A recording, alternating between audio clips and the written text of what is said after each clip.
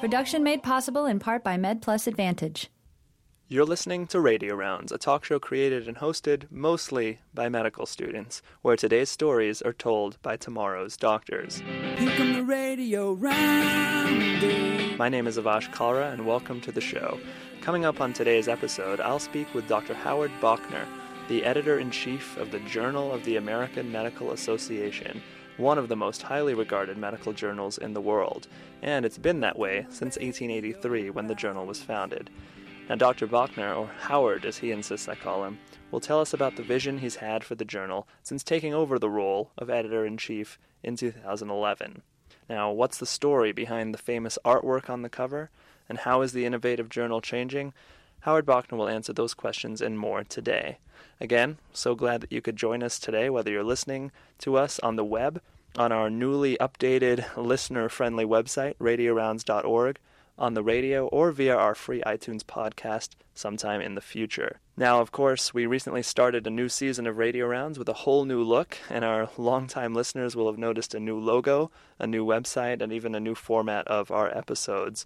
Now, this is my first appearance on the show in about 7 months or so, which is an eternity, really. As many of you know, I hosted the show on a weekly basis back for the first 6 seasons, and I hosted most of those episodes alongside Lakshman Swamy. Now, of course, in those 7 months since I was last on the air, trust me when I say I've been fairly busy myself. Since I was last on the air, I got married, graduated from medical school, and started my internal medicine residency at the University of Colorado in Denver. Now, of course, I'll talk more about my new life as a first-year resident physician in a little while, but I did want to get to our guest for today right away. Now, I was asked the other day what the theme of this season of Radio Rounds is, and if I had to put it concisely into one term, I would say the theme of the conversations you'll hear this fall centers on leaders in the world of medicine, innovators who are dedicated not only to their patients but to advancing the field of medicine in some way, whether through research, academic involvement, or promoting an improvement in the way the U.S. medical system is run. Now, you'll see this season that a leader in medicine can even be a rural physician, redefining her practice to best take care of her patient population. But today, we're featuring a leader in the form of Dr. Howard Bauchner. As I mentioned, he is the editor-in-chief of the Journal of the American Medical Association, or JAMA. He's also the director of the Division of General Pediatrics at Boston University School of Medicine and Boston Medical Center, and his career interests have been in evidence-based medicine and patient-oriented care and clinical decision-making. And I started by asking him how he is working to redefine JAMA, one of the world's premier medical journals. The major medical journals, such as JAMA, a lot of it is really about innovation and making it more accessible using web media, things along those lines. Could you comment on how important that's been to make the journal more accessible in different ways? Yeah, the traditional model, journals were obviously all print up to about 15 years ago. Then the internet, became more relevant to journals and became more relevant to everyone's life. So journals went from being print-centric to print and internet-centric. But I'm not really interested in kind of a passive approach to education. Mm-hmm. I think people learn in a lot of different ways. So I don't see us as having authors and readers. I think that's really a very old conceptual model of journals. So I see us as having readers, viewers. We do author videos now. We're one of the first major journals to do author videos. We have learners in the sense that people use our material to learn, to keep up to date. And we have listeners. We have aggressive podcasts. And I think shortly we're going to begin to experiment with a type of social network that is still under development. So I think the conceptual model of a journal now needs to be very different than it was even 10 years ago. And a lot of that is around using technology to engage our audience in more active participation in the journal. And when you say audience, it's not just physicians you're talking about, is it? Oh, my Lord, no. No. I mean, we have well over 30 million page views a year, and we know a lot of the people who are looking at and reading and listening to our material are certainly not physicians. I would hope not. I'd hope for a much broader audience than just physicians. When people think of JAMA, they often, and certainly I do, picture the artwork on the front. It's sort of a tradition for JAMA to include that and really embrace the medical humanities and arts and things like along those lines. Can you comment on that sort of unique niche of JAMA? Yeah, I mean, I think each of the weekly journals present the physical journal, the structural journal in a unique way. So, Lancet traditionally has had a quote. New England Journal has a table of contents. BMJ has artwork, often inspired by one of their articles, often with a humorous touch. And for the last 20-odd years, JAMA obviously has had fine art on the cover, signaling its embrace of the narrative, the humanities of medicine. We have other sections, poetry, A Piece of My Mind. And it's always been striking to me that, JAMA was one of the preeminent journals in championing evidence-based medicine. So within the pages of JAMA, I think Dr. Lundberg, Dr. DeAngelis have always tried to balance evidence with narrative, and I'm reinterpreting narrative broadly to include the humanities. Sure, because really at the end of the day, medicine is about sharing stories, even if it's about a research project. I suppose that goes along with that part of the mission at JAMA. And could you tell us a little bit about some of your favorite sections of the journal? You mentioned Piece of My Mind. Obviously, there are other interactive sections like the clinical challenges and other purely web-based aspects as well. What are some of your favorite sections? I'm fortunate. I get to read almost everything before it appears in the journal. And it varies from week to week. Some weeks I see what we publish around original research and I go, wow, that's just like a really interesting article. And it's more captivating to me as a pediatrician who did primary care for a long time. So I think week in and week out, I always start with the original research. And then I was struck by people's interest in reading opinion pieces. So in January, we took what was a very good section called Commentaries, renamed it Viewpoints, enlisted a number of new writers, and moved it from the back of the journal to the front of the journal. And I think that's very interesting to people to see very quickly up front in the front of the journal opinion pieces for 2 or 3 people. So Zeke Emanuel, along with Victor Fuchs, just wrote about why medical training should be reduced by 30 or 35%. Now, that would have an enormous impact on you and your audience. They're arguing for reducing it from 4 years to 3 years for medical school, and the same less reductions, but both in residency and fellowship. So I think these opinion pieces are very important in framing clinical issues and health policy issues in the United States. So I'm always interested in what we're publishing in Viewpoints. And for me, it's an enormous privilege. We get 500 or 600 viewpoints each year from spontaneously, not from our Viewpoint authors. We publish about 80 or 100 of those. And so I'm really fortunate to get to read these remarkable works of art and then choose between them. And then I'm struck by Piece of My Mind. So Alan Detsky from Toronto reflected on the PSA screening recommendations from AHR2 that were in draft form. We had a number of viewpoints on them.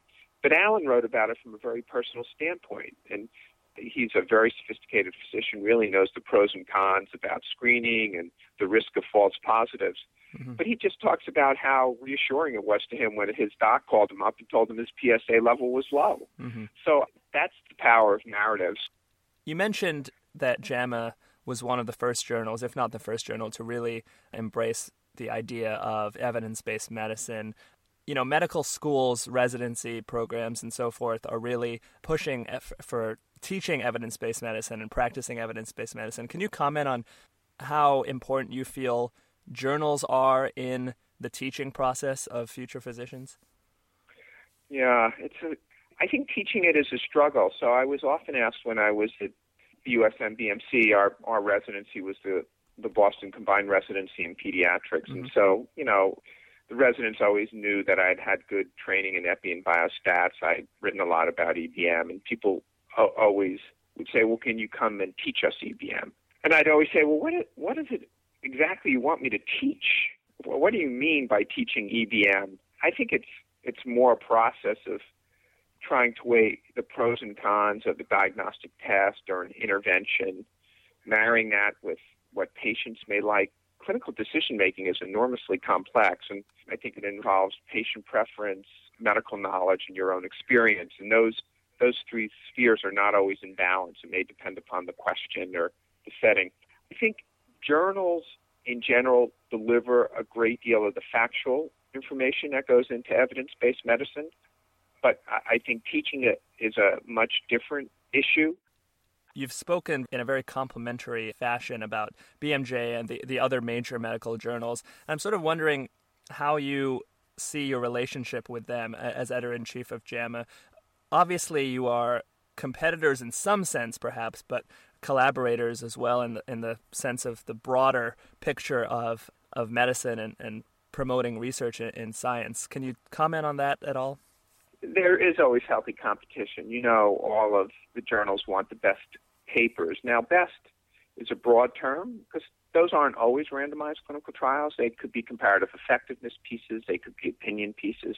So I always am conscious of what's published in other journals. I think the way in which journals are most cooperative is around this very relatively small group of journal editors that has created the International Committee of Medical Journal Editors. And every couple of years, they issue suggestions, guidelines that medical journals should follow. Trial registration is a good example. Kathy DeAngelis, the former editor-in-chief of JAMA, was very active at ICMJE. So I think that's really the best example of these very important, influential journals trying to help the world, the sphere of medical journalism to improve. I would say, despite all of the journals wanting the best articles, I'm much more interested in doing things in a very different way. I think journals have really, in some regards, been landlocked in kind of a print and now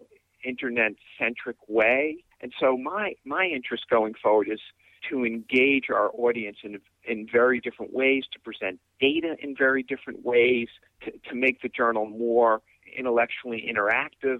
So you'll see an enormous amount of experimentation with article types, new types of presentation of data in the coming 6 months or a year. We're really very interested in doing things much differently than most journals have done in the past. Well, Howard, we really appreciate your thoughts, especially on the innovative perspective that you've brought to JAMA. I'm sure our listeners, whether medical students, physicians, or just the general public, will benefit from hearing that. So thank you very much for joining us.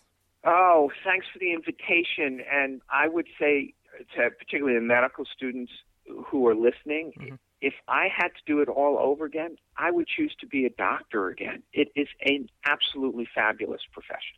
Well, thanks, and that is always reassuring as well, especially for the younger medical students struggling through. Oh no, I know it's hard. It's a lot of work, and it's usually pretty expensive. But it is just a remarkably rewarding profession. People should really feel good about their choice.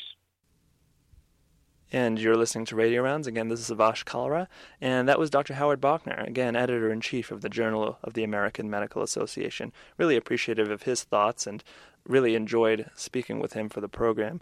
The defined mission of JAMA is to, and I'm quoting the mission, to promote the science and art of medicine and the betterment of the public health. And I think that's really representative of what Dr. Bauchner discussed just now. I particularly love that the mission of the journal specifically recognizes medicine as both a science and as an art. And even though saying medicine is an art has become somewhat of a cliche, at least in the medical world, it really is true. As a first-year resident, I recently rotated on a gastroenterology or GI service, and this concept of medicine being both a science and an art really came through in that rotation for me. It's not just a matter of recommending to a patient when they should get a colonoscopy, just based on the guidelines. There are so many factors that go into your decision-making, age of the patient, risk factors. Really, it's an individualized approach, determining what their preferences are, and so forth. And the same, it doesn't just go for colonoscopy screening. It goes for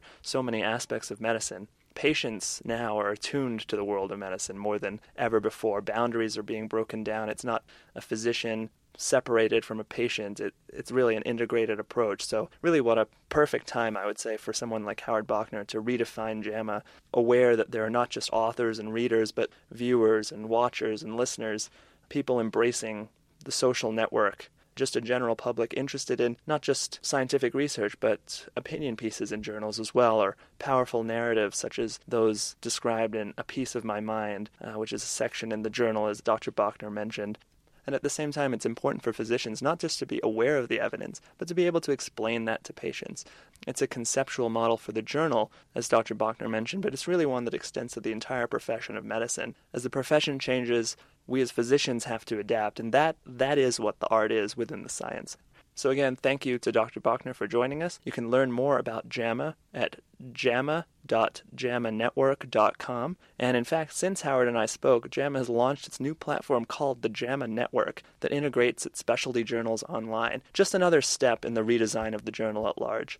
Now later in the season, I will speak with Christine Lane, who is the editor-in-chief of another journal, Annals of Internal Medicine, and also Virginia Hood, who is the president of the American College of Physicians, and they'll certainly have more thoughts on similar topics to what Howard and I discussed today. Now you can contact our team at Radio Rounds via email, like us on Facebook, and follow us on Twitter. All that information is on radiorounds.org, where you can now listen to all of our past episodes on demand. These podcasts are also available as free downloads on iTunes. Just search the iTunes store for Radio Rounds. Thanks as well to our entire Radio Rounds team, including our producer Mark Baldwin, and of course our partners as well. Production made possible in part by MedPlus Advantage, sponsored by the American Medical Association, providing group disability and life insurance to students and residents through participating educational institutions. Visit us at medplusadvantage.com. In addition, Radio Rounds is proudly partnered with the Student Doctor Network, online at studentdoctor.net. Applying to medical school? Learn about life at your choice of medical schools and programs from current and former students. Check out the SDN Medical School Feedback Database at studentdoctor.net. Of course, a quick disclaimer that the views and opinions expressed on Radio Rounds are not representative of the views and opinions of the Boonshoft School of Medicine at Wright State University or of the partners of Radio Rounds. Join us next time for another great conversation. Interact with us via our social media network or email us at contact@radiorounds.org. Until next time, I'm Avash Kalra for Radio Rounds, where we'll bring you today's stories from tomorrow's doctors. Here come the radio rounding, we're rounding, radio rounding.